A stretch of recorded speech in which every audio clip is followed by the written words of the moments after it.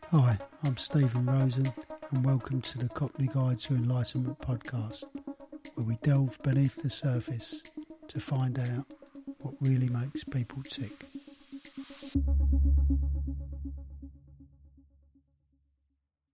Welcome to the Cockney Guide to Enlightenment podcast with me, Stephen Rosen, and my guest today is Josh Lipscombe. Hi Josh, how you doing? Yeah, I'm good, thank you. Good to be here. Good? Yeah, good to be here.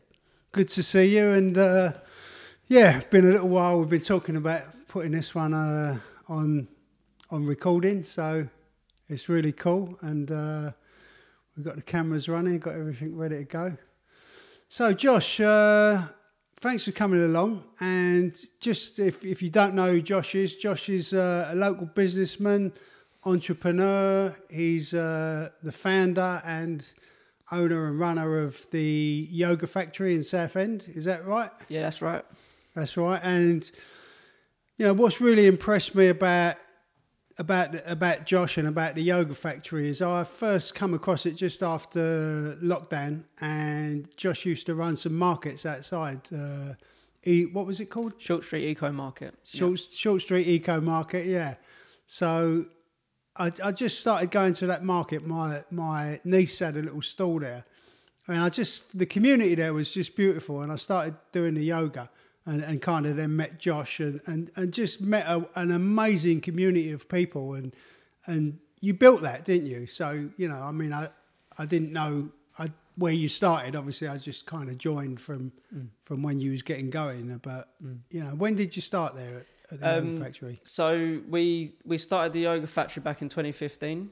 I was initially the sort of initiator of the space. It's taken a real slow evolution. Like I've told many renditions of this story, but I'll try and keep it very smooth. But I sort of left after sort of starting the studio. We used to be in a unit on the other corner of the estate, so not where we are now. It's in Unit 9. And my mum had a business there, and she had a little bit of space down the stairs. So she, at the time, I just qualified to be a yoga teacher. Did my first teacher training at 17, finished at 18. And, it was really hard for me to sort of go to studios because, people didn't really want to employ an 18-year-old to teach yoga at their studio. It was kind of, it was middle-aged women or, more experienced males, whatever that means. And I found it hard to integrate into going to a space, especially here in Southend, and Lee. It's not really, there wasn't many young people doing, yoga, and they weren't really into it, and men especially. So, I had that disadvantage. So she was like, why don't you just do something downstairs and set a little something up there? So we built a little space, and the concept was always to have a reception. That was always the concept, because I didn't like the idea of going to a yoga studio and then getting kicked out really quickly, not being able to chat to other people that were in this, similar boat as me, who wanted to learn about yoga and interact about it and interact with the teacher. So we always wanted to have a reception space and then have, a studio.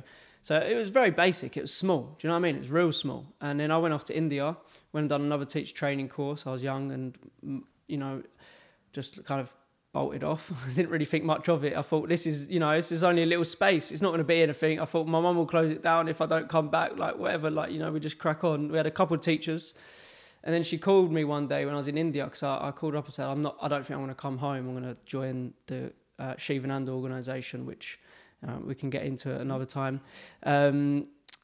And she was like, okay, cool, I'll think about what I'm going to do. It was only small, but there's people going, there was a community forming already. There was a vibe, Yeah. And she said, she rang me up a couple of weeks later and said I bumped into someone in the park, and they said how much it's changed their life and how much it's helped them. And she just didn't close it, So it sort of carried on from that moment. And then I came back, and there was already a formation of a space, there was still that concept of a reception and a studio, but they'd moved to where we are now. And, there was a basis of something. There was something happening there, and then it just flew from there, really. I put the intention of building a community into it and, trying to explore what that actually meant. And I'm still trying to figure out what community means to this day. I think, it's just such an important point, isn't it? Because everyone that I've met so many wonderful people that, I've met through going to that space, and and that community is quite rare. I think it's quite rare, and it's noticeable the people that come and join, and on a trial or whatever it is, and the first thing I normally welcome people if I see them, but the first thing they say is, "Wow, it's just such nice people here, such a nice community here." Yeah. So it's like straight away people are just like picking up on that, and I think that's a real rare thing to do, to be able to build that, and especially from having a concept of like, this is what I want to do. So, top marks for that, Josh. Yeah. It was always the intention. Like I always had the intention of wanting to create a space where there was like-minded people, and you could surround yourself by like-minded people, because there's not many spaces like that. If you're into these sort of practices like yoga and meditation or any personal development, like where do you go? You're not going to go and sit in a cafe on just a Broadway or a high street. You're not going to find your people. So I wanted to find my people and surround myself by those people. So yeah, I think that is just reflected in the natural progression of the community there. Yeah, just reminds me of that film Build It and They Will Come, about Fields of Dreams. Have you seen that? No, I've not seen that. It's a great film. I'll have to check that out. Someone had a concept and they just built this baseball field in the middle of nowhere, and then people started turning up, and it was where intention goes, energy flows. You put it into it, and I think if you anything in life you put your energy into, you're going to get results from, and it's all about the intention. And if you follow through with it and you work hard, and I think if you put the right energy into something, you will attract the people that you want to attract. And the Yoga Factory is beyond my hands, like, yes, of course, there's elements of it that I've, manipulated, to use, I don't know, a better word to use, but I've shaped it in certain ways, certain frameworks are there, but like you coming in and feeling that experience, that's not all me, that's the tapestry of what's happening in that space. The universe is creating that. It's not. I'm not orchestrating that. That's beyond me being orchestrated, and that's how I've kind of lived my life in many ways. When I came back from the I was about to say cult then. Go on, no, I mean I can say cult, can't I? Let's say cult, because that was one of the things that I was going to ask you about. I mean, lead into next, but When I came back from the cult, I was having a massage. If she ever listens to this, like, big ups Abby Chappelle. She was a really cool person, and she was giving me a massage, and I had this massive revelation, and I just call it one of those, you have one of those moments. I don't know if you have those moments, but I have those moments when you just suddenly something is right. I think we was talking about this place a minute ago. You're standing up and you're just like, one day I'm going to live it. It's that sort of feeling of like, this feels right. I'm in the right place. And I had a teacher. He died, actually. He was my very first yoga teacher, Conrad Paul. And he was the first teacher training I did with when I was 17. Anyway, he came to me in this sort of dream state, and he said to me, like, you've been wanting to serve a community. You've been wanting to build a community. You're sitting in it right now. Because I was going to go back to the cult. I was fascinated by the cult. I was engaged in it. That's all I wanted to do. I was having this massage, and this download came, and he was like, you're staying. Like, this is where you're meant to be. I knew nothing else. That was it. I didn't have any other intentions. So I'm staying. I'm building what I want to build. And I'm going to serve the community. So yeah. Brilliant. And what was the cult then? I mean, I'm interested to. I have to be careful calling it a cult, but I think it's a bit late now. We've called it a cult, but it kind of. I mean, lots of people have got different concepts of cult, so I suppose everyone will bring their own idea of what that is. Yeah, I just hope that people don't think I was like in something that was like Manson family vibe. It wasn't. No. I mean, people. Thing, I mean, I've kind of taken people to recovery meetings, and people go, "Oh, that's a cult." It's obviously. Yeah, and to a certain degree, like I'm not saying it is, but there's minute essences of what cult behaviour is. It's kind of a. But anyway, like I lived in a spiritual community called the Shivananda organisation. It's really a yoga community, but it kind of is a spiritual community, if you want to call it that. And I'm using the word spiritual because I think it's a quite loaded word, and I don't really use it that often. I think it's quite appropriate because of the inappropriation of that word being used. But it's a worldwide organisation now, founded by a Indian, again in quotes, guru, if you want to call him that. And he was a disciple, so apparently, from another Indian guru called Swami Shivananda. So yeah, I went to this place I went to the teacher training when I was 19 in India. I was fascinated by it. It was a 4-week course, one of those long form yoga teacher training courses. And when I was there, I felt like I'd arrived home. You know, I really did. I'd never felt this feeling before. I got into yoga practices and meditation at a really early age, like 15 years old. I was already sort of like getting into this stuff. I was introduced to meditation when I was 7 years old by Verity, actually, who teaches a year at the Yoga Factory. I'll never forget that in Spain. She took me in her flat and she taught me meditation for the first time when I was 7. And, you know, so I'd been into this stuff for a while. And at like 17, 18, I started to really dive into it after doing the teacher training course. And this Conrad Paul guy, he said to me, you should go to the Shivananda, you're going to learn like more. And I went to this place, and I think that at the time, you know, like my friends were into drugs and partying, and I was lost a little bit in that world, and I didn't really kind of resonate with it, but I was sucked into that because that was what my friends were doing. You know, you're young, you're 18, you know, you do that. I suppose it's quite rare really to start going off into a spiritual journey if you're coming from the place that you come from and all your mates are out partying. It's yeah, it's different, but like, you know, I even then, like my friends were open, and you know, I was doing sort of things that were more, I don't know, mind expanding, if you want to call it that. It wasn't like, it didn't feel like substance abuse. It was more like, you know, where can I go? You know, and what am I going to find? And yeah, that is kind of a weird, rare way to look at it. So I felt like I found my people when I went to this place. People got me and I got them, and I felt at home. And I guess that's the sort of environment that they create, and that's how they sort of lure people into this sort of manipulation of how you view things. And I kind of loved it. There was chanting, you know, meditation, yoga, you know, philosophy, all of these things there. It was great. And I was like, wow. Do you view that as like a form of conditioning? Yeah, of course. Like now I'm slowly unraveling all this stuff. You know, I've been stuck in the sort of conditioning for a long time, and like only now am I really like facing it head on, because it is kind of deeply rooted, and more deeply rooted than I thought. You know, so like on that teacher training, they start to talk about the volunteering program. They start to talk about how you can get involved in the organisation. Some people by the end of this 4 weeks, like, I ain't ever coming back. Know, like I don't want to know anything. I didn't see that. You know, I was blinded by like this experience. You know, because I think in the like holistic world, there's different ways that you can capture people's attention. And one of those is by having experiences. You know, you've done the breath work. Yeah. You know, that's an experience. That's not necessarily like a deeply connected experience of God. It is just an experience that you're coming into. Yeah, you feel some divine connection because you feel fuzzy and you feel like, wow, I'm traveling or whatever, and I'm like deep in this. But, you know, that's not the real yoga. That's not the real essence of what meditation and you know, again, not to use this word too much, and it is, again, I don't really like using it, but spiritual life. You know, it's not that monastic or, you know, connected life really. It's beyond just experiences. It's the everyday tapestry of our existence. Yeah. So yeah, I had one of those experiences there. It was great. I was chanting and all day long, and you're like high as anything on, you know, chanting, mantra, breath work, all of that.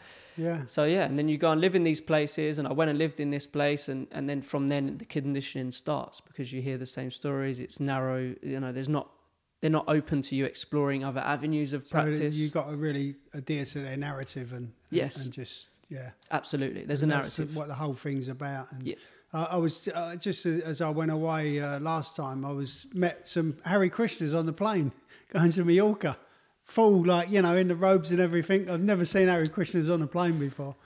And because I've had kind of experience with Hare Krishnas, that was only young, you know, I started talking to the guy as we got off the plane, and it must have been his girlfriend. And she was kind of trying to, you know, I was talking to him just openly about, you know, I read the Bhagavad Gita like 20 years ago, and you know, maybe she was 22 or something, I don't know, but she was kind of trying to kind of feed me all of this stuff as I'm talking to this guy, and I can see that she was in that kind of space that you've just described, you know, and as I'm talking to this guy, you know, she's just reeling off this chant and prayer as we're in the background, and I kind of, you know, it was okay, you know, it was like, it is what it is, but I just kind of thought that, yeah, you know, you're trying to like fire something at me, and I've had a lot of experience of going through stuff and looking at stuff from a wider perspective, and Yeah, and I suppose once you're, when you really just get absorbed in that, like I did with certain aspects of my life, you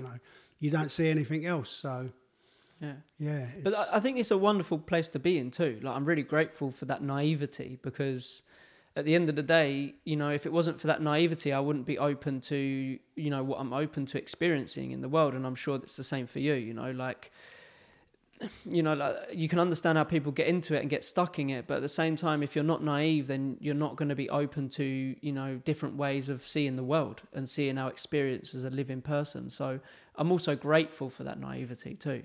Yeah I think it's a wonderful thing. I think it does, and what I was going to ask you, I mean, obviously when you're susceptible to this type of influences, was there anything underneath that you was unhappy with, that you was aware of, or was you just literally out exploring? And no, I was happy as anything at the time. Do you know what I mean? I was like living in these places. Like, one of them was in Putney in London. We had a 3-story and 3 houses in Putney, like in Felsham Road, right in the centre of Putney. They built it all together, knocked it all the way through. There's a massive yoga studio at the back. You're living in the middle of massive real estate. And then in France, in the ashram, you're living on 6 to 8 acres of land type thing, with hundreds of people, in this utopia of all peace and love, and you're getting fed and the food's banging, and people were all doing these practices, cracking on with it. At the time, no, I didn't. I was not unhappy really, but now I uncover it. Of course, I see where there was unhappiness and where there was disconnect and where I wasn't able to fulfill myself in other ways. That's why it led me there, to those places. So now I see where there was unhappiness, but at the time, no, I was naive to that. Yeah, no, that's a fair comment, because all throughout my journey of life, I just didn't even stop to look.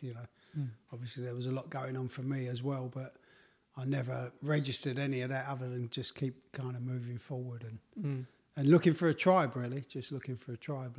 It sounds like the same sort of thing that 100% you was doing. Definitely. And I didn't mind, they wouldn't let you listen to any other music, like, for example. I remember one day we played. It's funny, I said I went and watched Bob Marley last night. We was playing like Bob Marley and the Wailers, like in the kitchen, cooking. And it's good vibrations. It's not anything, it's not like anything that's like swearing and, gun violence, rap or anything. Yeah. And they were like, you can't play that, and just at the time you was a bit like, oh, okay, sort of thing. But then you look back at that and you're like, wow, okay, that's weird, Yeah, that should be flags going up, really. Yeah, absolutely. Yeah, absolutely. It's that element of control, isn't it? Yeah, and we couldn't wear anything else other than white trousers and yellow tops, that sort of stuff. And I had to buy all yellow clothing and white trousers, and that's how you're living. You're same as you saw those Hare Krishnas on the plane. It'd be these swamis would be traveling the same, a bit more discreet, because they're a bit more aware of how you might be perceived in public, but they'd be wearing, if the monks, for example, they'd be wearing red trousers or reddish trousers, brown trousers, and a red jacket.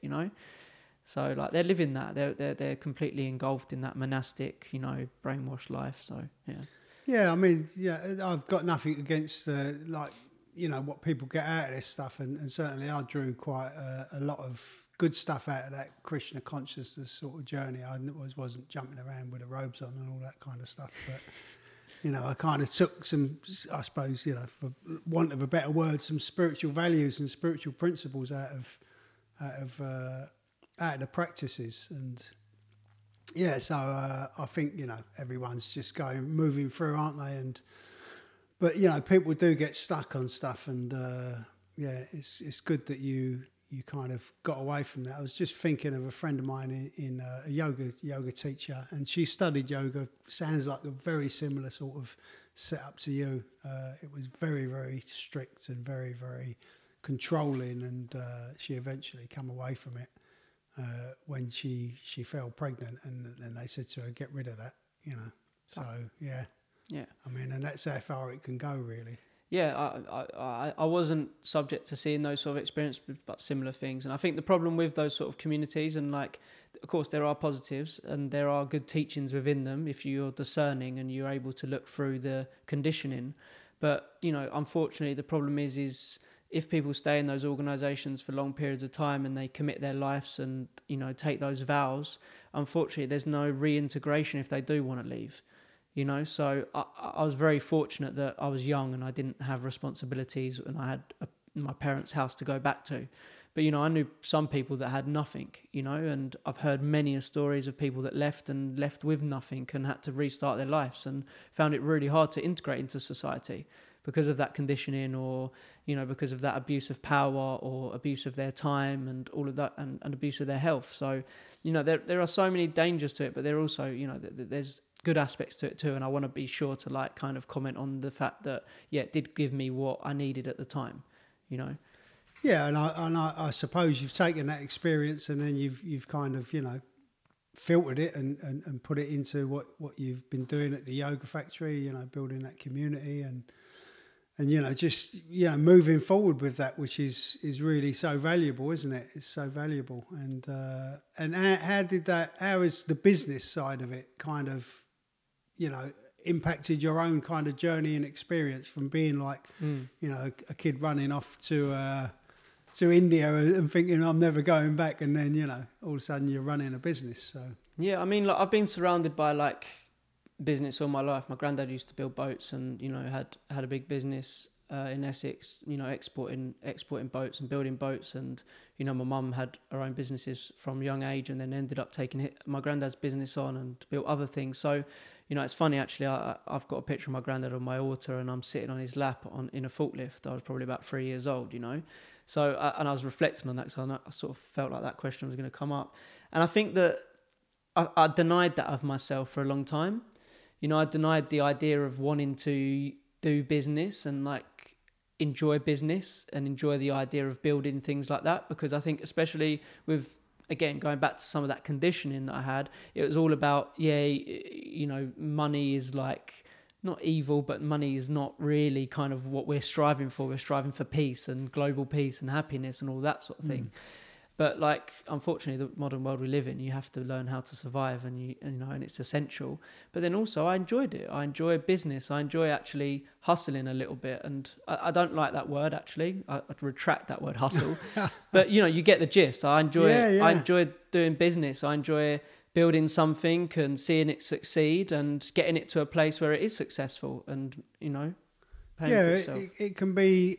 You know, I mean, what I'm interested in is the conscious side of business, because, you know, I know from my experience of building a business that, you know, I very easily got kind of consumed and lost and was, you know, just unaware of what was driving me really back then. Obviously, you'd kind of, by the time you was doing your business, you'd kind of been from some different experiences, but, you know, I think the balance in business is how to, you know, if you can be conscious in business and kind of combine that, you know, being of service and all those aspects that you've learned with the realities of, you know, this business must function and must work and you know, all the bills have got to be paid and all the rest of it, you know, the space has got to be maintained. And I think it's something that I learned over a long period of time, you know, and I was practicing spiritual values as I was building my business. And at the very beginning, I probably didn't have too many, you know, I still had a lot of kind of ideas from where I'd come from. But as I kind of practiced them in my own life, as I, you know, learned to let people be who they are, but still need to, you know, deliver a level of service and be responsible for what they was doing. You know, I found that was a transition where, you know, in that practice, I managed to alleviate the need to control things. You know, so as I was kind of building this business, at the same time I was practicing letting go the need to control things, but still needing the kind of business to perform as it should and the people to perform as they should. So I found that a kind of really interesting practice to kind of live and to put into business, because, you know, I had quite a lot of people working for me at one point, and yeah, and everyone comes with their human issues. Yeah, I think I've swung on that pendulum a lot of like going from, okay, it's about the people and the community, and then realising, oh, like I really need to try and actually make some money and make this work, to then going the opposite end of the spectrum of, wanting to open multiple yoga studios, franchise my brand, you know, open a studio in Dubai, all of those sort of things. And I think finding that middle ground with the right ethics and values is extremely difficult, you know, and especially in the world when, you know, other people are in it for other reasons, you know, and it's pretty ruthless.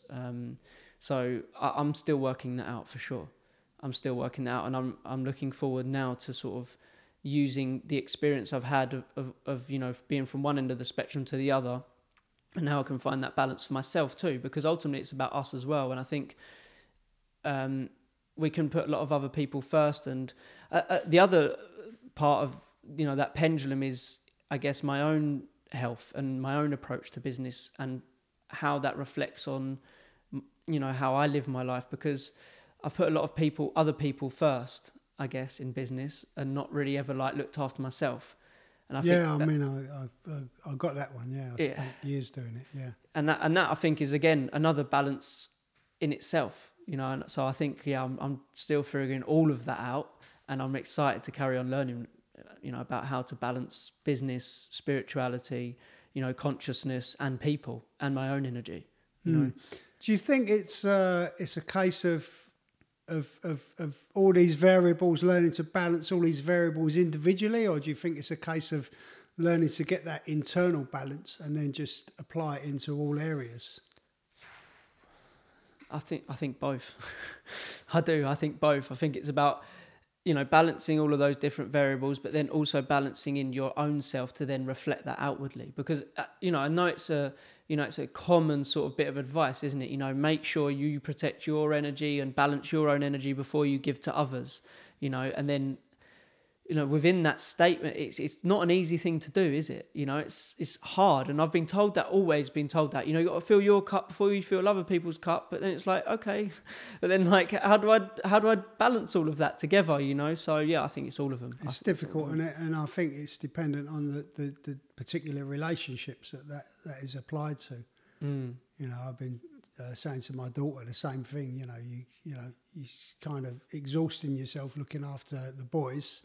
And yeah, it's got to be done, but you know, you can't, you know, if you exhaust yourself, then you're exhausted, and you've got very little to give, or you're just running on empty, or you know. So it's really, I think, you know, if you're applying that to a work relationship or something, it's a lot easier to deal with, and it's a lot easier to look at. So I think, and that's going back to my point of internalizing that process and really finding the balance within, because those variables are always moving about, aren't they? The business, the relationship, the girlfriend, the marriage, the whatever it is, are always kind of pulling you in different directions. And I think for me personally, you know, learning to just internalize that balance and then treat everything exactly the same is been the way forward for me. But you know, I think that, like, our practices are like the most important thing when it comes to that.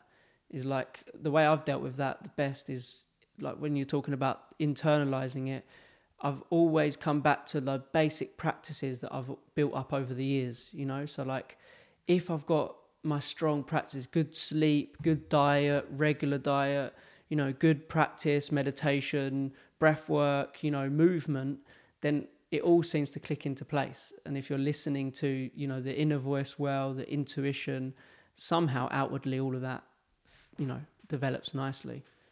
It develops nicely, and sometimes you just have to let it go as well, don't you? You just have to let go of the attachment to the results of it, which is difficult if it's a business or if it's a relationship or, you know, whatever. We love holding on. Yeah, it's been my kind of life's practice, really. You know, just to try and detach from the results of it. And as I said to you earlier, before we started this, my kind of heart was palpitating a little bit about the kind of technology side of it. And, you know, it's difficult to just completely just, you know, be okay, whatever happens, because there's a certain responsibility that you got to take agency over stuff, haven't you? But then I suppose then it's just putting that in place and doing your best, and then just, you know, trying to let go of the results. And like you said, you know, with the building of the business and the building of the yoga factory, you know, it wasn't all down to you. You had an intention and you set some things in process, and you kind of not manipulate it, but you guide it, and, you know, and then it grows and it kind of takes on its own thing. And I think that's just life, the flow of life, really. And we just tend to interrupt it all the time, I think, Yeah. through conditioning and through all different learned behaviours and wants and needs, and kind of, the ego jumps in and it's like, it's got to be like this, or it should be there, or... Yeah, or like the universe throws lessons at us to interrupt us on purpose as well.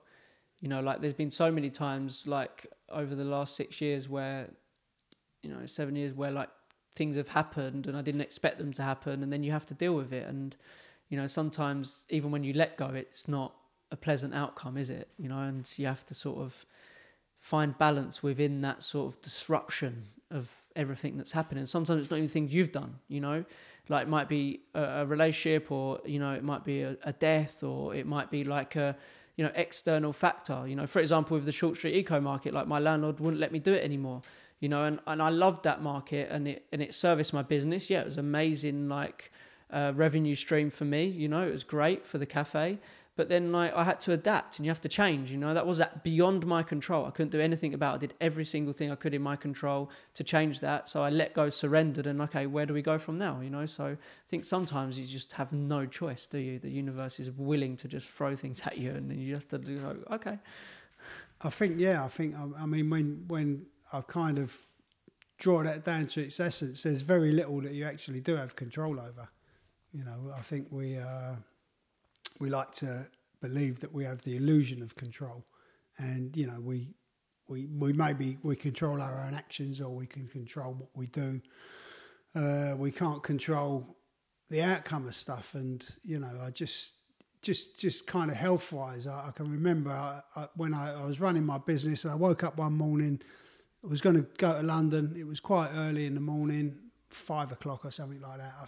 My stomach felt a little bit just not right, and I thought, I'm not sure if I should go or not. And within an hour or so, it was like worse, and I decided not to go. By 10 o'clock, I was doubled over on the bed, and my wife at the time called the doctor. He came out within an hour or so. Then I was on my way to the hospital, and they didn't know what was happening. They cut me right open, but the point of it was, I woke up that morning thinking I'm going to do this, this, and this, and this, and I'm in control of my life. And then, laying in that hospital, if they would have said to me, look, sorry, we've got to cut your head off to sort this out, I would have gone do it. I was in that much pain, physical pain. And it always stuck with me, that lesson that, anything can change in an instant, really. And it just kind of refined for me that my idea of control really was a delusion that gave me some sort of security that, everything's going to go how it should, and it often doesn't. So, that was a good lesson for me, a real good lesson. But I think you're right, the universe will kind of give us these, opportunities. I was going to say challenges, and they might be perceived as challenges, but there's always opportunities in them, isn't there, to correct something, or to learn something, or simply just to, find our limitations in stuff, where as much as we can do and can't do. So yeah, I think opportunities is the best word. Yeah, I like to look at it now, but I understand that a lot of people don't. A lot of people look at it as adversity and as a real kind of personal challenge. And and some people perceive that as a personal challenge from God, or all sorts of other areas, don't they? It's once again going back to people's conditioning, what they've been led to believe, or what they've been fed. Yeah, I think like I've been really lucky to have like quite an optimistic family as well, and I think, like you say about conditioning, especially I think in business, and going back to your point about the point about conscious business, I think the more we try and control our product or our business, the more and more we become maybe fixated on like the figures, or the bottom line, and the profit and all that sort of thing. And yeah, you might become really successful, and you might turn over millions of pounds a year, but then are you really looking at the consequences of all of that, and what has actually happened by you creating that sort of monster of a business? Just look at big corps like Amazon and all of those ones that we always moan about, McDonald's and Starbucks and all of that. And I think that like getting a balance of not being fixated on profit and the outcome of the business, but then also being aware of the impact that has on the people is like incredibly important to me, you know. And I think that also then facilitates the ability to adapt and actually see things as gentle progressive growth rather than challenges, you know, because then you can be open to, like, you know, where that takes you. Yeah, I don't know if that makes sense, but yeah, no, it makes a lot of sense. It makes a lot of sense. And I was just thinking as you was sharing that, you know, I was just thinking we kind of really need academies, don't we? We need kind of like, you know, we got business academies and we got all these things, but they don't teach you that, do they? Yeah. They just teach you, like, you know, be financially successful. And that seems to be the goal, you know, that seems to be the bar of success or not, you know, whether the business is financially successful.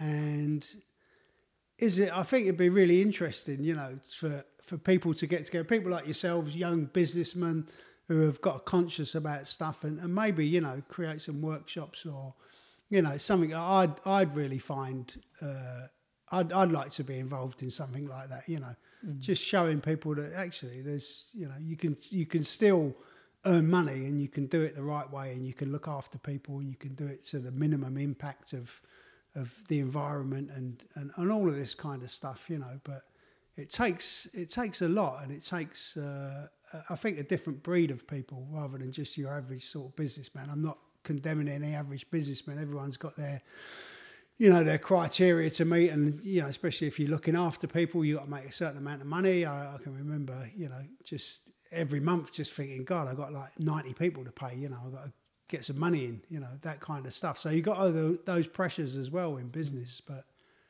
yeah, I really, having kind of grown through a business and now being in a fairly privileged position where I got a very small business that kind of suits me, a lifestyle business now. But it's interesting that all of that hard-won experience, you know, it'd be great if it could go somewhere, if we could do. I mean, obviously we're talking about it now, but it would be great if it could be like something more tangible that people, you know, especially like when they're setting up this sort of stuff, is get some sort of input or get some idea that, yeah, you can be successful, financially successful, and you can do it in a way that makes you feel better at the end of the day as well. Yeah, yeah. And I was listening to a really cool podcast the other day, and he was an artist, a guy, and he was talking about his workflow, and like it just inspired me because, you know, there are people out there that are kind of, you know, making sure they put themselves first before business, but then still being successful. And I love that. You know, he didn't start his working day till 1:00 in the afternoon. You know, like his morning routine was from 6 a.m. till 1 p.m. Like, how amazing, you know? Like, I know not all businesses permit that to happen, but you can create that if you want to create that, you know, and manipulate your life in that way. So, yeah. Yeah, I think, I mean, my kind of, yeah, my days are fairly much like that. You know, I try to do a few bits and pieces for myself, look after my health and stuff like that. Bit of meditation, and then, yeah, not always. The days that I go to work, some days I have to get up really early and drive a long way, but, you know, they're not as many as the days that I don't do that, so that's nice. Fortunate, yeah. That's where I'm heading. Yeah, and speak about where you're headed. You know, you've got some plans to kind of. I don't know what you don't. You got your plans? Do you know I'm listening to the universe. Okay. Yeah. Yeah. That's my plan right now. You know, I've worked really hard for the last 6-7 years. Well, really more than that. You know, even like, you know, sort of being in the Shivananda organisation, that what we was just talking about, that was not easy. You know, like you're up really early. Yeah, you get a good 3 hours in the morning of doing practice and all. You know, the cult routine that you get taught. But then you're working. You know, you're working hard, and I went straight from that to the yoga factory, and I've put a lot of effort into the yoga factory and a lot of time and a lot of energy, you know, on purpose. I loved it. You know, don't get me wrong. I wake up in the morning, I'm excited to do it. You know, that's the beauty of it. But I have put a lot of time and energy into it. So now I feel I want to listen to my body, you know, and my body's telling me to rest a little bit and to observe, you know, where I want to go next and really feel into that instead of rushing and going. I've got loads of ideas. You know, there's things I would love to do. There's ambition, you know, all of that. But for this moment in time, I want to stop. I want to sit back and, you know, hopefully sell the yoga factory and now just kind of, take that time to listen inward, take time to study, take time to, do experiences, have more experiences in life, go and see some of the world again, and see where it goes. I'm not going to rush. I have a tendency to rush and want to, go fast and do things. And I've realized, starting business at 21, getting into that really early, that there's a lot of time in life, and we definitely don't need to be rushing things. So yeah, and I think it's a really nice practice to just allow yourself to be, isn't it, without having any demands or expectations on what you should be doing next, or how that's going to look, or just to take some time out and to be is it's quite rare, I think, in this life. And there's always these, what am I going to do next, or how is it going to be? And I never ever had that as a young person. I never had that, and especially when I started business, I was just like, hit the ground running, really, from coming from chaos, into trying to build a different life. And I can remember when I sold the business and the day that the business went, and then waking up the next morning and just feeling, wow, all of that responsibility that I was had been dragging around for a long time, because it got quite heavy. Had gone. And even then, I did have a little bit of time off, but I was always kind of, I had family and responsibilities and that, so I was always kind of planning where I was going next, really. So I kind of almost want to feel lost for a bit. I want to feel lost, so then I can re-find. And I think that's really important for me right now. The stuff that went on early in my sort of exploration of yoga and consciousness, to then now, and where I see it now. I've met some amazing people in the last 7 years. I've had some great teachers. I've had some not so good ones. I've met some amazing people. I've learnt so much from people, and I've sat back and observed those people for a long time. I wouldn't say I'm like a forthcoming, like, I won't push my opinion on people or like really be very forthcoming with it. But what that's allowed me to do is to really observe how people teach, act, talk, project, all of those different things. And now, that's meant it's almost built some sort of bubble around me. I've not left the yoga bubble, I've not left that for 10 years. It's kind of I've been bubble wrapped in this kind of cute sort of fluffy world, and I was thinking recently, I was talking to my family about it, and I was like, maybe I'll just go and work in corporate for a bit and just like feel the brutality of what it is like in the world. I'm not going to probably do that, but it's almost, I have that inner calling to want to be lost for a bit. I want to re-find who Josh is, because there has been a part of me that has sort of like, got lost along the way, and it's not any one particular reason other than just, existing. But I want to feel that lostness for a moment. And you see on Instagram a lot now, like, find your purpose and find this. I actually want the opposite for a little bit. I just want to kind of, be nothing and everything at the same time. It's interesting. I just finished reading Ram Dass's book, Grist for the Mill. Have you No, I've not read that one, no.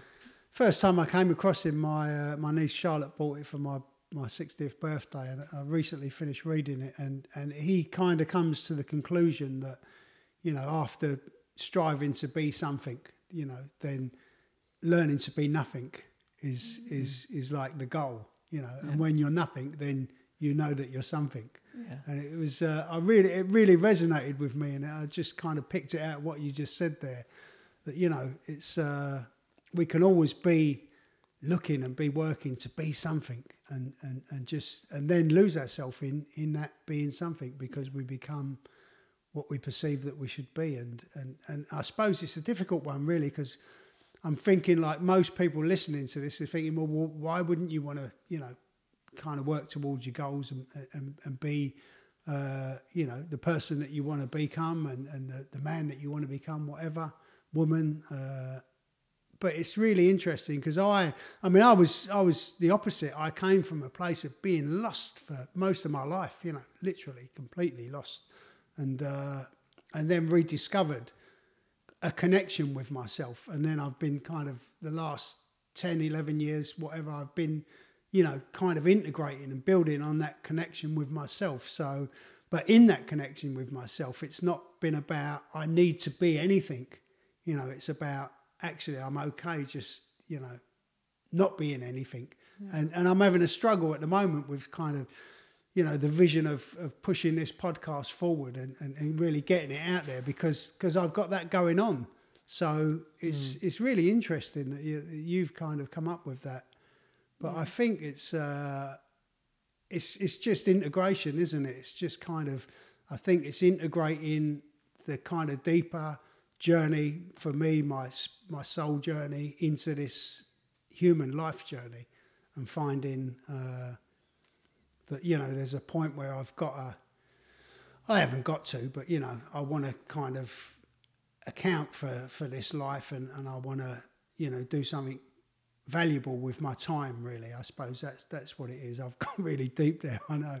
But it's a really interesting thing that, to become nothing and then actually finding in that nothing you are what you intended to be. Or yeah, I think it's really closely related. Like, this is why I love business and how it crosses over into this sort of conversation, because, that if there's no desire, then there's such a wide spectrum of possibility, But when there is desire, there's the kind of idea of just boxing yourself into one story, And so I think like what I'm trying to say there is kind of, I've created a story like you of who I am, but there's way more out there to explore of who we really are and the potential of who we really are. And I think kind of like what you're saying about that nothingness is kind of a brilliant place to be in, because you have that spark of intention of wanting to inspire people and help people, but like the possibility of that is so endless, And I think that's where I'm coming from with regards to wanting to be lost. I kind of want to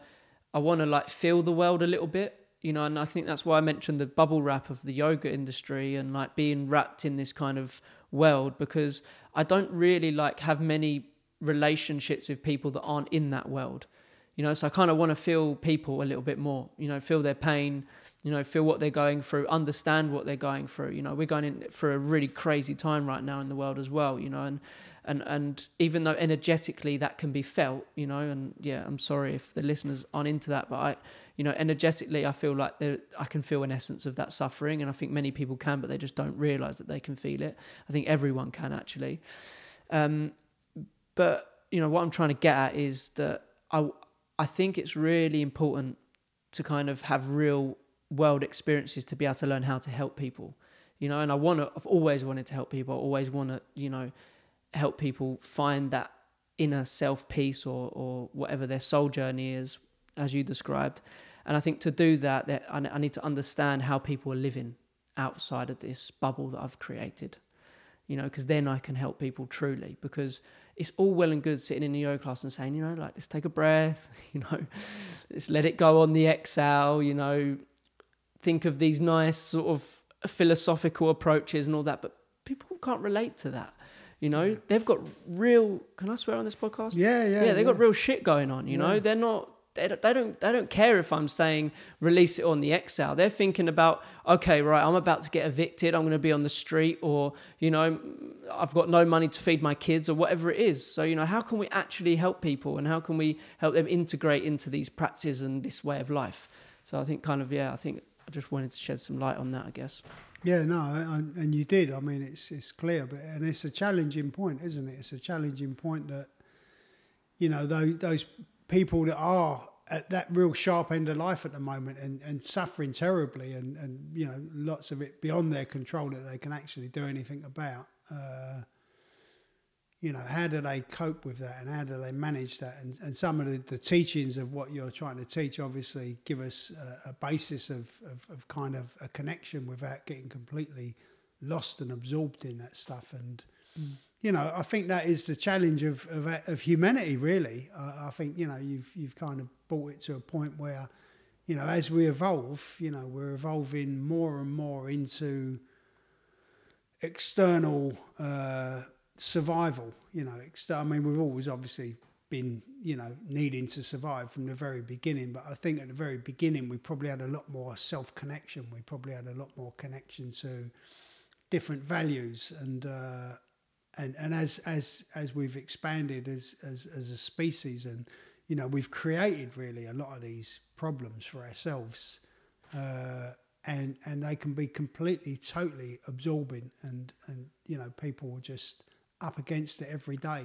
you know, and yeah, and I've been there, you know, I've lived a life of addiction, you know, of you know, my day used to be, you know, I used to walk out the door and not know if I was going to be back that night or in 10 years time or ever, you know, that was how I used to live. So I've kind of lived on that sharp edge of not knowing, you know, and I'm not saying everyone lives like that, but you know, it's that experience, isn't it? But I think it's, you know, what we need really is a way back to connect to ourselves and to be able to nurture ourselves and navigate through these difficult challenges of life.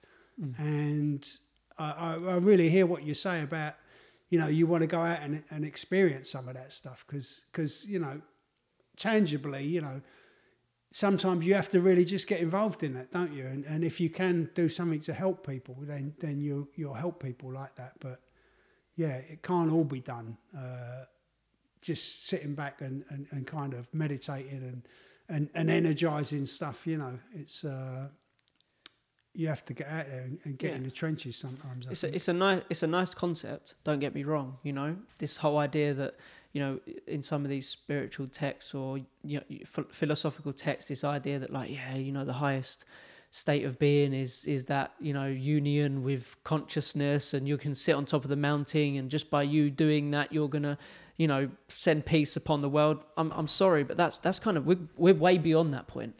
Yeah. You know, we are way beyond that, and I think it's really important now to evolve spirituality and find a conscious evolution now, and create new ways of, you know, teaching these practices and looking at them and integrating them into the world, because they're outdated.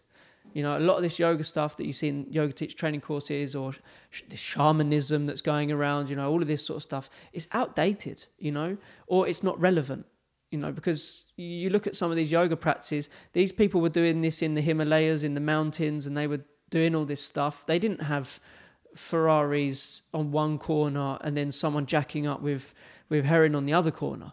You know, there wasn't that. You know, so how do we find a balance within both of those polarities of existence, you know, and actually then, you know, offer some sort of way of a path to someone to connect deeply to themselves. You know, they had the stars, you know, they had the mountains, they had the moon, the sun, all of these different things, you know, so I think we live in a very different world now, and I think it's really important that there's people stepping up and being honest about this stuff and really looking at it and progressing it in the right way, because it's outdated, you know. Yeah, it's outdated. I think we're outdated. I think we need, as you say, evolve is a term that I use regularly. You know, we as a species, I think we're at a point where we really do need to evolve, and it's not, you know, and reconnect as well with some of the stuff that we've lost. You know, I think someone said, it wasn't my terminology, but someone said, you know, our consciousness is not keeping up with technology and with like the kind of the industrial revolution and all of this stuff, you know, how we're eating, how we're producing our food, you know, it spreads into a whole realm of human existence and business and everything else. But I think that, you know, getting back to that beautiful idea that I kind of really liked about, you know, teaching conscious business and just sharing this experience, I think that's probably, you know, sometimes as much as we can do as individuals, just to kind of, you know, own our part in it and try and do what we can. And we're not going to go out there and solve the world's problems, are we? Certainly sitting on a mountain, we're not going to do it, that's for sure. But it's, I think it's something that I see as, you know, it's a generational thing. We've got to kind of start becoming a bit more conscious about what we're doing, the impact that we have on the future, because everything's just become so short term, hasn't it? And I was in Mallorca the other week, and I was in the cathedral there, and I've done a little post about this beautiful experience that happens a couple of times a year with the light coming through this really high window and lining up with another window. And, you know, and as I'm in this cathedral, I know, you know, that cathedral took about, well, the rebuilding of it, about 4 generations. So the stonemasons and the people who was working on putting the stones in, they was never ever going to see the end of it, and then their sons possibly worked on it, and their sons, and then another generation. So the people who put that glass in, there would have been a concept for that, because there was no lasers and stuff like that. So someone had a concept of doing that, and it took generations to achieve it.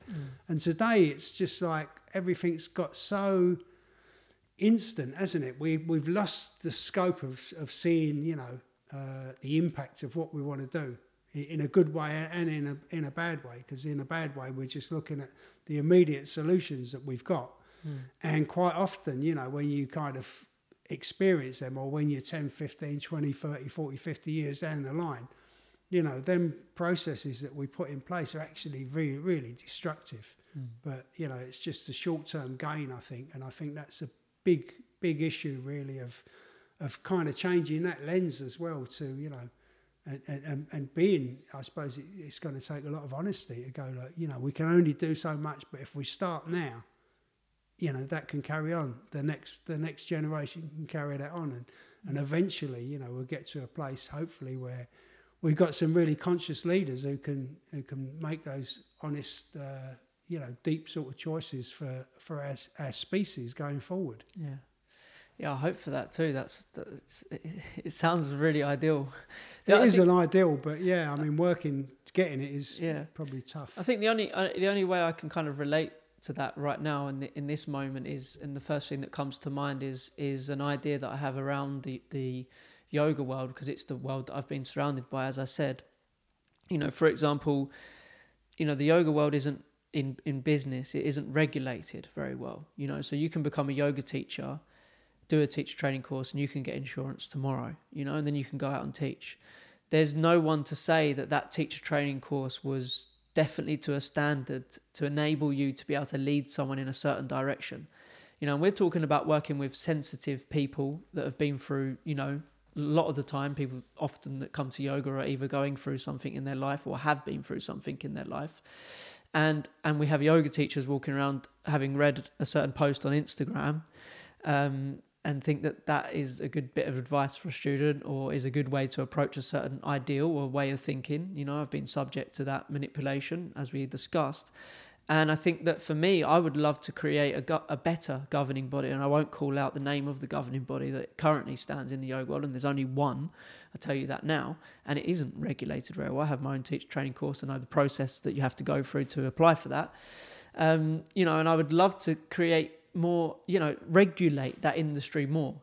How can I build a structure so that, you're doing a teacher training course, we'll certificate that, I really like what you're doing, and you've gone through a process to be able to validate that. And I don't think we have that in the world. There's so much misinformation. Instagram, social media isn't regulated. It's so hard. I don't believe anything I see on there anymore, and I don't think most people do. But people read it and they take it for kosher. They take it for real talk. And I think I like what you're saying. I think the best way we can reflect that is by showing up the best we can in our own individual, lanes and paths. And I think for me, that's where I would love to take it, because that will stand for generations to come, and hopefully that will mean less sort of people like me will get led astray on a path that maybe could be really damaging. Yeah, no, I think, and it's all we can do is just kind of take our responsibilities and be conscious of what we're doing. It all goes back, everything goes back to that, internal level of consciousness, and then, trying to express that in your work and in your relationships and in whatever you do, and certainly in governing bodies and regulations and stuff like that. And I think, I spoke to it on a different podcast that, I'd seen someone, saying qualifying breathwork in 3 days or something like that, a teacher training thing, and just thought, man, that's just bizarre. It's just nuts. Yeah, there's some pretty bold statements out there. Yeah. And but people, will take that at face value, as you said. People will, and it's scary. It's scary because there's people claiming out there that they can heal people's trauma, and they can, heal people energetically, and these people are the same as me and you. And I'm scared of the industry. I'm scared of where it can go, but I'm also really excited that I hope that it will bring up, like you said, some really conscious leaders in the world. But yeah, at the same time, I'm scared too. Yeah, well, no, I like that. I like your skepticism and of kind of some of the stuff that's going on as well, because you facilitate some good stuff where you are, and obviously I'm sure that you consider what's happening within the realm of your responsibility. Absolutely. But it's interesting, isn't it? Because I think there are people out there who can definitely facilitate other people's healing, and I've spoke to a couple of people on this podcast recently who've kind of done that journey for themselves, and now are not necessarily saying to other people that I can heal you, but they're kind of saying, look, this is my experience, this is what I've done, and this is what worked for me, and try what works for you, but giving some sort of parameters outside of the kind of known at the moment, the Western medicine, so to speak, our idea of what works. And I was just talking to my son the other day. He works in a pub at the moment, and he said, "Oh, cold again." I said, "Oh man, you've got so many colds." He said, "Well, I work in a pub." So I said, "Yeah, but you got to try and look at your immune system and start looking at what you can do rather than." I said, "What are you going to do?" He said, "Oh, I'll take a Lemsip." And I said, "Well, that's just going to mask the symptoms for a little bit and make it a little bit easier." But it's kind of like where it's at with a lot of things, isn't it? It's just like, let's just look for that masking of the symptoms and get through this, but then we're going to hit the same thing again in a little while. And Yeah. It's easy to put the cup over the spider. Someone told me that quote yesterday. It's easy to put the cup over the spider, but then one day you've got to take the cup off, and the spider's still going to be there. So patching it up with bypassing is not a solution, unfortunately.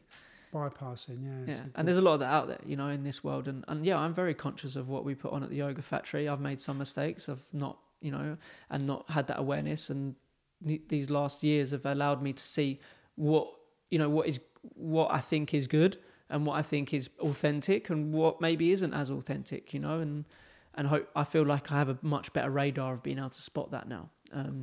But yeah, I mean, I can also be a little bit overcautious just because of my experiences. But, I think that's also important because I was sucked into a world, and I was naive. And now that naivety's switched to discernment. So, yeah.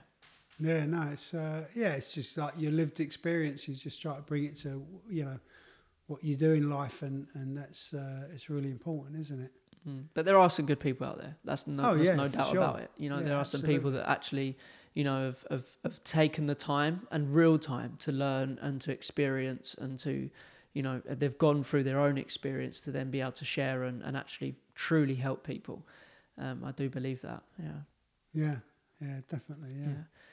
And we're all just, we're as good as we are right now, really, what we're practicing and what what we're doing for ourselves, and that reflects on, the people we're interacting with and what we're putting out there.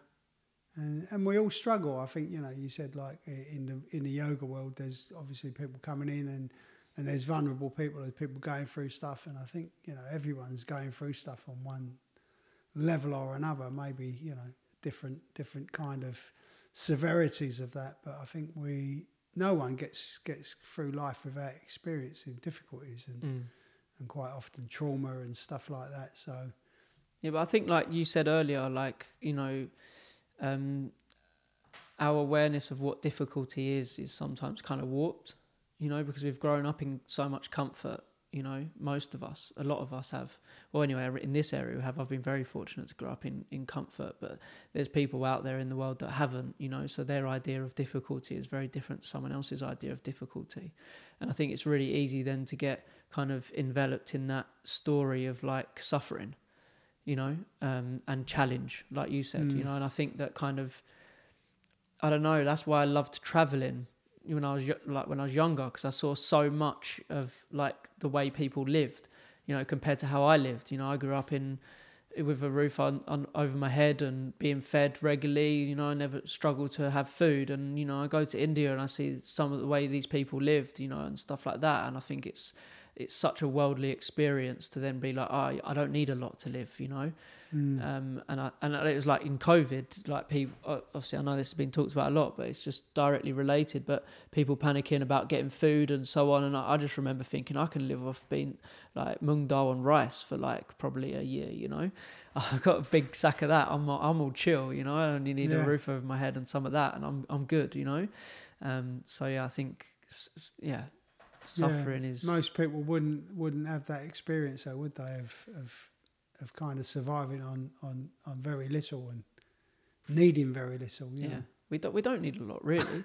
I can remember I went out and panic bought some Fray Bentos pies. I didn't even know they still made them. You know what I mean? It was quite amusing, really. Yeah, I think everyone had that moment, and I think it's easy to. Yeah. So you got sort of plans to just kind of try and see through the kind of the sale of the yoga factory, and then you're just going to step back, take care of Josh. Take care of little Josh, big Josh, you know, all of those versions of Josh that I've neglected for such a long time, you know, and put other people first in front of me. And, you know, the cost of creating a community for me, you know, because obviously I was young, and creating a business and a community at the same time, the cost of that has been losing some of Josh, you know, but then also finding him at the same time, of course. You know, like I said, I want to be lost again. And the reason I say that is because I genuinely want to feel who I am again, you know? And I think sometimes we just need that space, you know, and go some other places in the world again. You know, I don't know where they are yet. I don't have a clue. I've got a van, you know, hopefully have some disposable income to be able to go to some places and actually have time to do that. But then after that, I want to build another business, you know. I've got ambition, you know. I'm only 27. It's the whole reason I want to, you know, sort of step away from the yoga factory is because I want the next challenge. You know, I love Southend. It's beautiful, of course, but there's way more experiences out there for me. You know, I'm not settling down. I don't have a family. You know, I don't need to stay here. I can have locational freedom and have those experiences, whether they're here or other places. And I want to be challenged. I want to continue to be challenged. I want to put into practice what I've learned. And before I do that, I need to just sort of look after myself a little bit and relearn myself. So yeah, I'm so excited to be challenged again. Like, I really am. Like, I love. Like, I grew up playing rugby. I've always had that idea of wanting to do better, and that then reflected into business and into practice and yoga and all of that sort of stuff. So now it's about, like, you know, how can I get that out there in the world and use those experiences and be challenged again and actually create, like you said, a conscious business, but then also something that's going to be able to, like, facilitate me being able to live in the world and hopefully bring a family into the world and put these practices into a family instead of just a community of people. You know, because I've learned through this experience that, yeah, community is beautiful and important, and I was once lost and didn't have people around me. That's the whole reason I wasn't going to stay in Essex and hang out with, you know, the people I was hanging out with and doing those things, going to the pub, drinking, doing drugs, all that sort of stuff. That wasn't how I was going to live my life. I wanted to be surrounded by people like yourself that were willing to sort of, you know, step outside of that zone of that and that lane of conditioning, because ultimately that is the cult of life, right? The cult of life is that, you know, we're all stuck in this whole, let's go to work, let's earn money. Our, you know, activities are drinking and, you know, doing cocaine around here. Probably that's what people tend to do, you know, and all that sort of stuff. And I'm generalizing there, so I'm sorry if you don't do that and you're listening to this podcast, but you know, I see it firsthand. You know what I mean? So yeah, I would like to.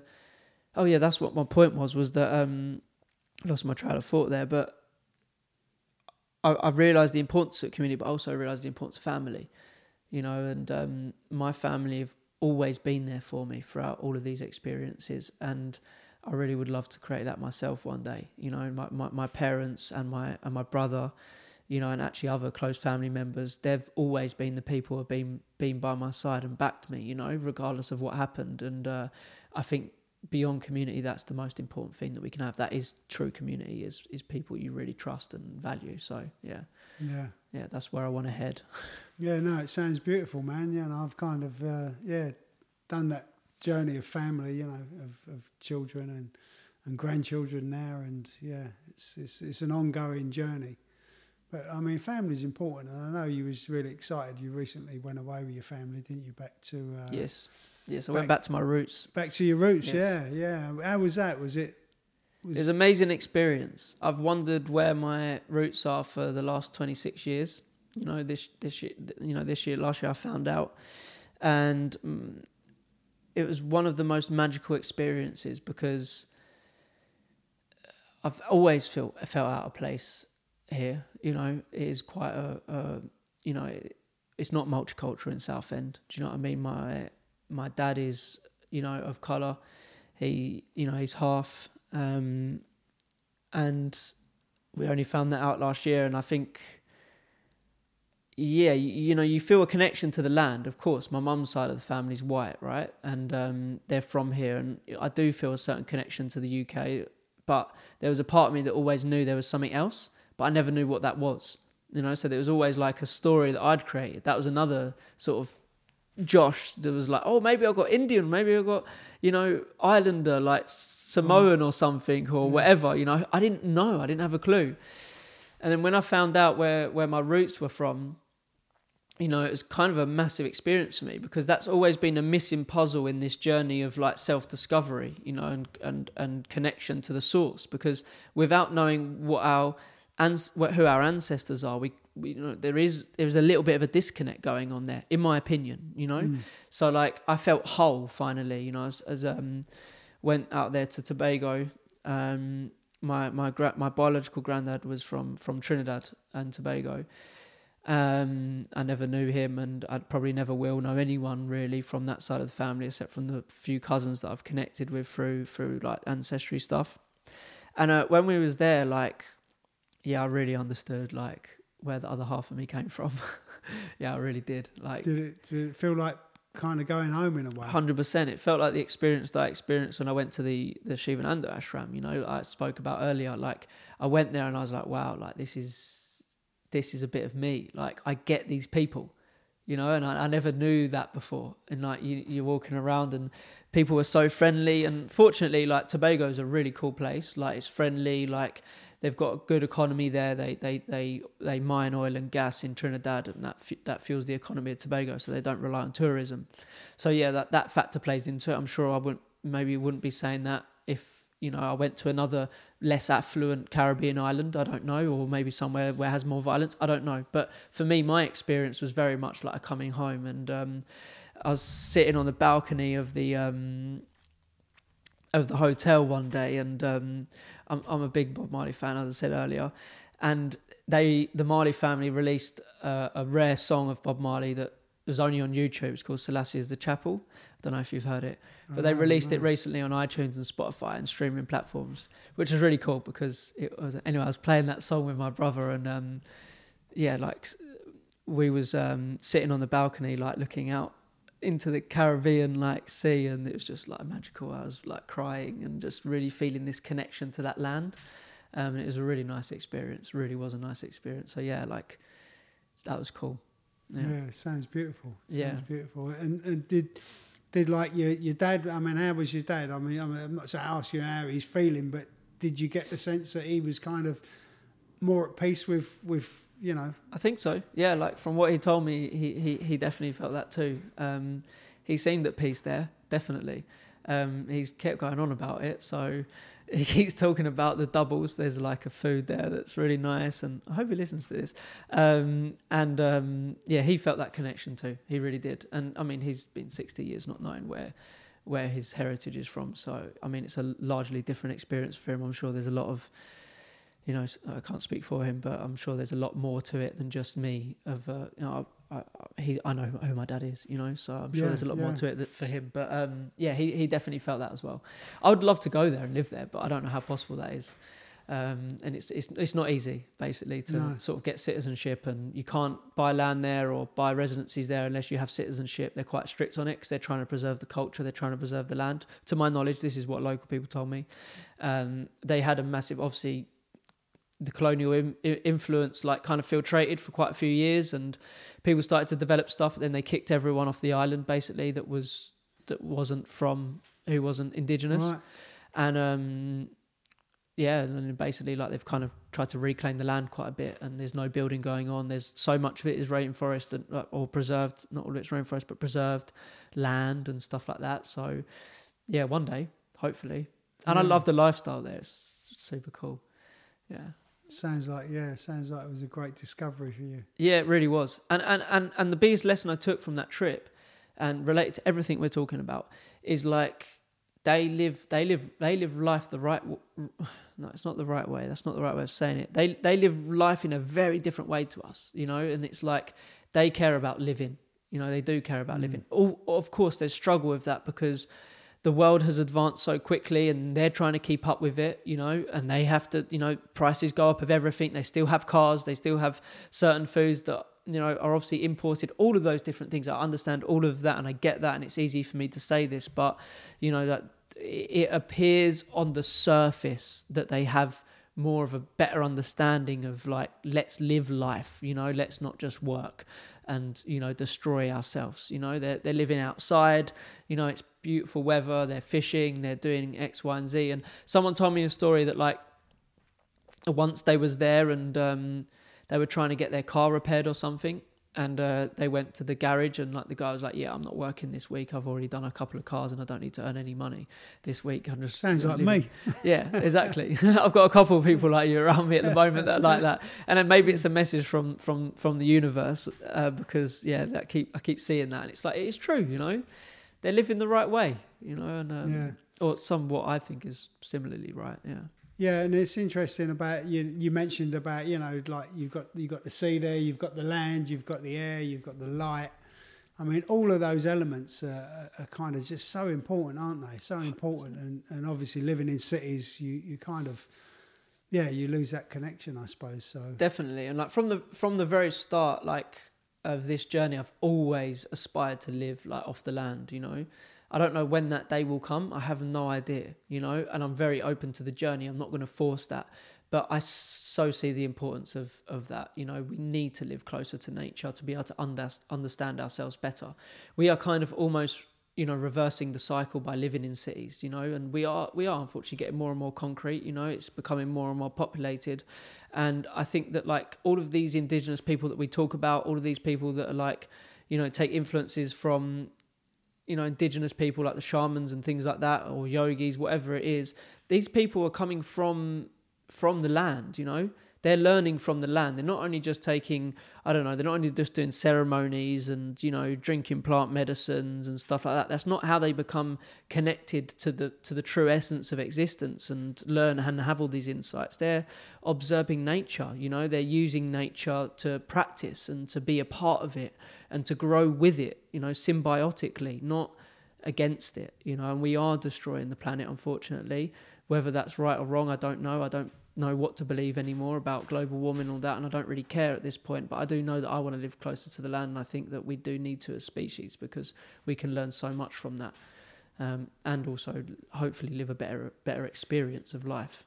Yeah, and I think, I mean, in my experience, you know, that connection to the land is so important when you speak about how they're living there, and I really get that you know, they want to try and preserve that as much as possible, but there are obviously external influences, and we want the modern sort of way of life as well. So I think, you know, going back to all that we spoke about, is finding that balance, isn't it? It's just trying to find a balance within it. And but yeah, I mean, it's powerful. The land is powerful, and yeah, I mean, I've just had my own experiences of connecting with the land, and as you know, whenever I'm in Mallorca, I'm just want to be up in the mountains all the time, or in the sea. You know, just there's such good feeling there, and it feels like home to me. You know, it does feel like home. And I was, as I said to you, I was in Bethnal Green in Polici's yesterday, and that's home to me as well. You know,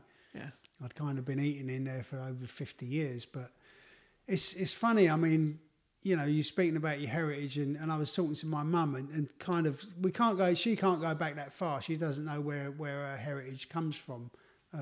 You know, going back up further in a couple of generations. You know, we don't know, you know, what country her ancestors come from to arrive in the UK. Obviously, we didn't come from the UK originally, and so I've got no understanding of all of that, and I've always kind of felt home where I could connect, really, you know, where I could just be and connect, and wherever that is in the world. And it's funny because I was having a conversation with a woman in Mallorca, and we was at a dance, and it's like quite a real, like an outdoor dance, you know, in the mountains sort of thing. And I was saying, and she said, "Oh, where are you from?" I said, "You know, I'm from the UK, but I've got a home here, and you know, this feels like home." And she was like, "Oh, that sounds really funny," and I could tell immediately that she thought, you know, you shouldn't be here, you know. And this is like someone in. Was she Spanish? She was Spanish, yeah. And I kind of get that. I kind of get, you know, if people are on an island, and then you've got other people coming in and kind of, you know, taking part of that, just kind of wanting to make that part of a home or a home for them. And I kind of viewed it, and I allowed her. I don't say allowed her, like I didn't have any choice over it. But I mean, in my own assessment of that, I thought, you know, I can understand your position, but you know, if you look at this planet globally, you know, we've busted it up and we've put barriers and boundaries here and there. But who's to say? You know, that's just how we've kind of evolved, isn't it? That this is mine and that country's mine and that bit's mine. And, you know, if you look in Mallorca, there's walls in the mountains everywhere. You know, I don't know why they was put up, maybe to stop, you know, animals roaming from one territory to another. But, you know, you look inside of a mountain, someone spent, you know, looks like years building a wall up there. And we just wanted to like carve things up and lay claim to it, you know. And I was, you know, when I was talking to this woman, I was just thinking, you know, I can understand you laying claim to this as your island, this is your country, and I'm from somewhere else, so I shouldn't really, you know, be here. And I think that's part of our evolutionary issue, really, that we become like, you know, we become very closed in, like, you know, it becomes us and them, really. And I think that's at the basis of a lot of our issues in humanity, really. Yeah, I agree with you there 100%. And I think that, like, I understand that lady's perspective, and I honour that 100%. But at the same time, you know, because I had a similar experience there in Tobago, like, I had a taxi driver who was taking me to the airport, and he was going on about white people and, like, you know, how they've come here and, like, they're sort of like destroying the place, and that's why they don't want them here and blah blah. I later looked up actually on the internet about living in Tobago as an expat, and I didn't get very tasteful news articles, and I won't repeat them, but it kind of scared me a little bit, machetes and all sorts. But anyway. But I was explaining to him, because I thought about it a lot on that trip. I had a lot of space. I didn't do any work, nothing. And because when I was there, I was like, oh, I can help these people market their businesses, and, you know, I could come here and help them and consult for them, and, you know, help these people, like, grow their businesses so they get more business and blah blah. But actually, on investigation, these people didn't want that help. You know, they don't want more people coming there. They're quite happy. Yes, some of them do. You know, some of them who, I don't know, I went to the diving school, I did my paddy there. You know, he wanted a little bit more business, you know, because he's got tankers to fill, and he's got a boat to pay for and a staff member to pay for, blah, blah, of course. But, like, within that is a balance to be able to work with the people and not against them.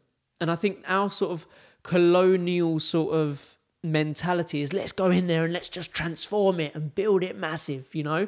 And unfortunately, that scarred people like that woman, you know. Yeah. And, you know, I don't know what her background is, but Spanish were just as bad at the end of the day. But, you know, like, that has scarred people like that to, like, think that you're going to come over and you're going to ruin it for us because you're going to build 20 blocks of flats over there, and, you know, what's going to be left for the people, you know, of Mallorca. That type of vibe. But actually, we can work with these people. And the conclusion I came to was obviously, like, yeah, like, I could help these people, but once I get to know them, you know, once I get to know what is your objectives, you know, like, what do you want? You know, like, do you want to just preserve this land more, and, like, it becomes more, flourishes in that way. All of these different, things of like thoughts of like, these people might not want industry, but they might want some help at some degree. So I think it's about how we can balance that integration into different places of the world and not just ruin it and come in like a bulldozer and start constructing and, making business out of everything. Because some of those Caribbean islands have been ruined, unfortunately, by tourists, and places like Ibiza and Mallorca. Absolutely. The same things happened. Look at Ibiza. The prices of property there are extortionate, and it's so heavily populated. I remember even when I did a season in Ibiza when I was younger, I did do that, a season in Ibiza, lots of partying and other things. I remember going to someone's place that was in like Santa Elia in the middle of nowhere, and he was sharing a house with 5 people. Do you know what I mean? And that was long term. It had 4 bedrooms. One person was on the sofa. We have, but it's a balance, isn't it? It is a balance, and I think it's really valuable what you said about, like, before we go charging in there, just to listen and to learn and see, what's going to... And it goes back to that, like, longer term sort of vision, doesn't it, of, Yes. not thinking that we know it all and we're going to be able to fix it all and then just go charging in there and, maybe give them a few quid, like, in a business, and then, their kids are just like, oh man, this used to be a beautiful paradise, this island, and now it's like concrete. It's that sort of scenario, isn't it? Yeah. Just listening to what people really need. Yeah, and I think that we can translate that into everyday relationships. Absolutely, and we don't do that enough. We're so quick to just enforce our opinions on people, but we don't actually listen. And connect. And this is why I love podcasting, because we've had the time here to not be distracted by our phones or our own opinions and allowing one another to talk, just like the men's circle that we do. It's the same thing. It's the ability to be able to listen truly to someone with intent. We don't do that very often. We're so busy in our own story, in our own head, and want to enforce our own opinion on someone. Can we actually listen to what someone's needs are, actually listen to what someone wants, and then actually, collaborate and work with that person, whether that's an interpersonal, close romantic relationship, or whether that's, your family, or whether that's a friend, I think it's so important. Yeah, I think it is so valuable. And I think the more you connect with yourself, the more hopefully you tune into that intuitive part of you that knows that stuff. It knows it, and it's... And then it's just about allowing that practice, isn't it? And collaborating and learning and teaching each other, and just all of this stuff. And I think it's all gonna be grassroots stuff, isn't it? It's all kind of grassroots, but hopefully, maybe I look forward to seeing where your journey goes, and and whatever it is consciously sort of spreading some. Well, in my opinion, but it might not be everyone's opinion, it's just spreading some kind of goodwill, some good practices, some good, valuable kind of experiences of life and value in our life, not just, for, charging towards a destination that we think is going to give us what we need at the end of it. It's just kind of appreciating every step, every breath, and, and sharing that and going through all of it, whatever's to come, but, just with an honesty and an integrity is just so important. That's why, why I wanted to speak to you on the podcast, because I really see that in you and value that in you. And and I think it's just so valuable that there's a lot of people out there who are doing this in their lives. And as you say, you don't always get it right. We don't always get it right. I don't, for sure. But, if the intention's to do our best, and then it's not like I'm going to do my best at whatever cost, whether you like it or not. It's kind of like, I want to do my best, but I want to listen, and I want to learn, and I want to kind of take in what this other person needs.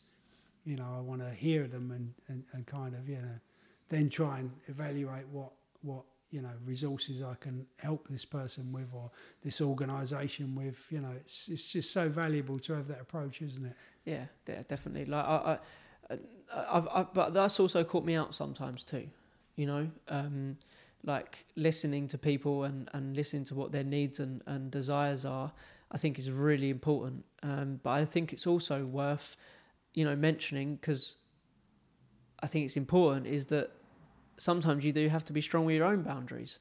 You know, and that's one thing I'm learning in refinding Josh, you know, in this next phase of who I am, is like, it's okay to be, you know, obviously peace, love and light and all that, you know, and it's a lovely, you know, the yoga industry is lovely, but sometimes you do have to like have your own boundaries as to like how far people can take, and, you know, how much you can take on of someone. It's all well and good listening to their needs, you know, and actually, you know, saying, okay, yeah, I can give you that, but then you also need to be really boundaried within that too, and say, well, no, actually, like, I can't give you that, you know.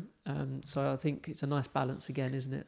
It is a balance, and it goes back to that, you know, listening to your own intuitive voice, and obviously, you know, whatever work that you've done on yourself. But I mean, when I kind of said that, it was from the position of when, you know, when I'm engaging with people and helping people, I quite often tell people what they don't want to hear. Yes. You know, because that feels like the right thing to say. That feels like the solution that I want to share, you know, whether they like it or not. So it's about, you know, it's not about just, you know, absorbing everyone's gear. It's about, you know, using your integrity and your honesty to be of value and to tell people sometimes. So, you know, if you try to do that, maybe that would make a difference. And you might not want to hear that, you know. Yeah.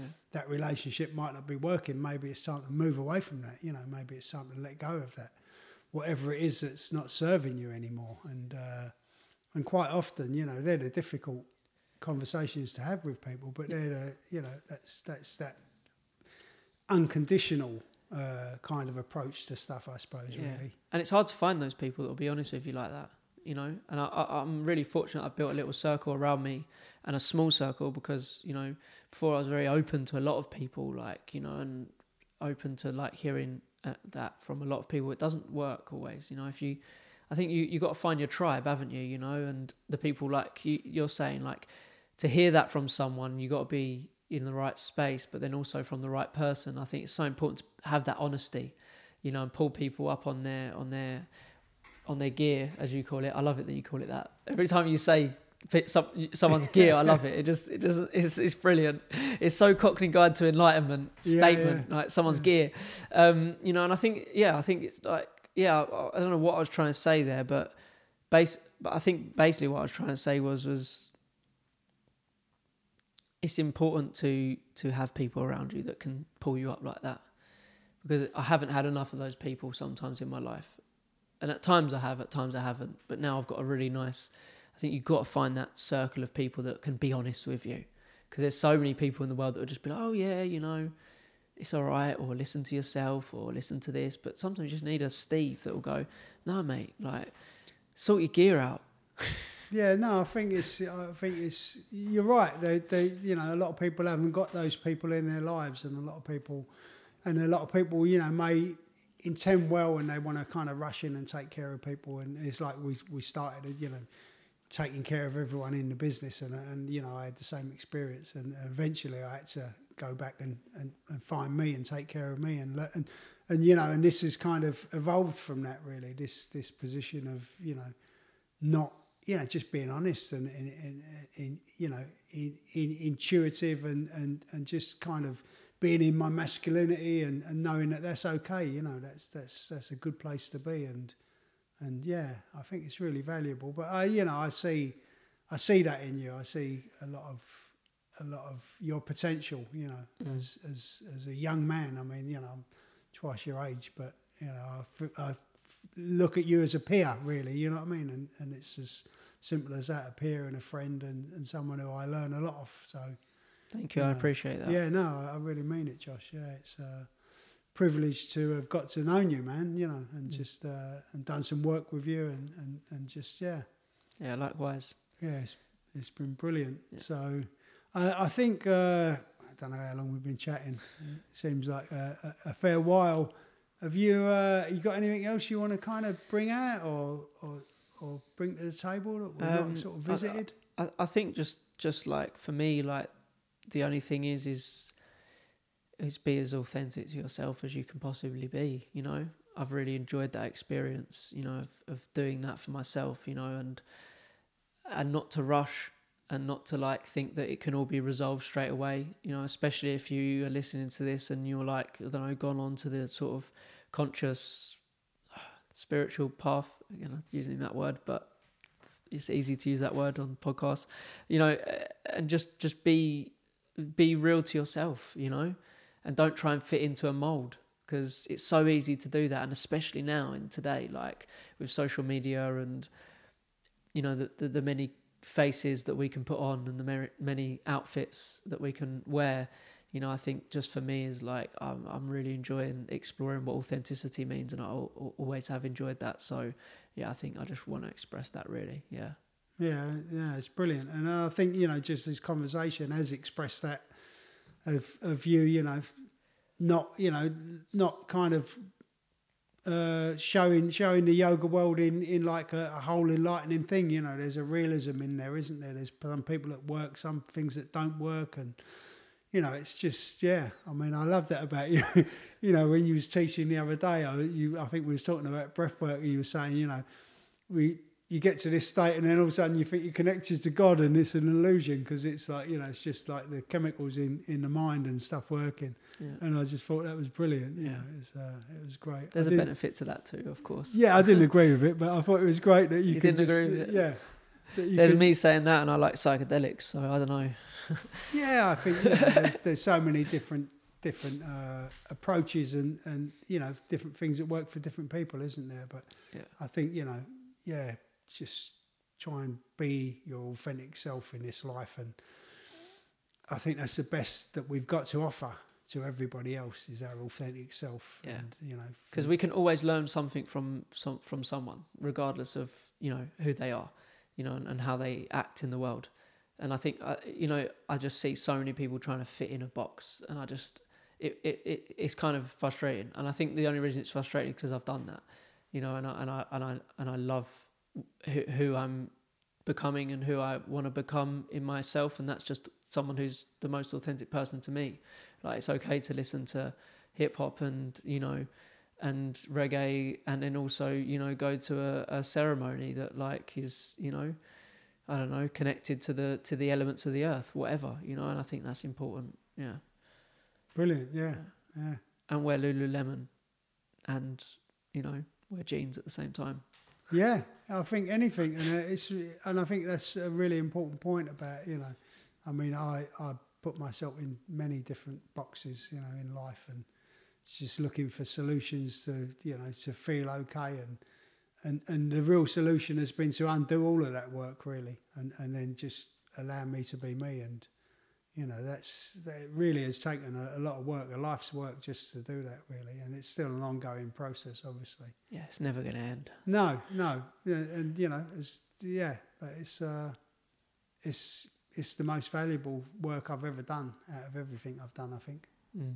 Well, I'll meet you on the mountain in Tobago one day. Yeah. You can come and visit there and do a podcast there. That'll be when I'm 70 with dreadlocks and chilling. I'll be, I might need a bit of help getting up the mountain. That's fair. No, you'll still be alive. Yeah, possibly, Josh, possibly. Josh, where can people connect with you? Connect with me at Lipscombe on Instagram. You can follow the Yoga Factory. It's a really good place. That's where I'm at. And I really look forward to, just seeing where things go with your journey, because it's... Thank you. A very interesting man, and you know, you've got a lot to offer to the world, and obviously, you know, a lot to offer to your family and yourself. But yeah, thank you for coming along. And thanks, Steve. It's been a pleasure, man. Thank you. Lots of love, brother. Thank you, brother. Take care. Thanks.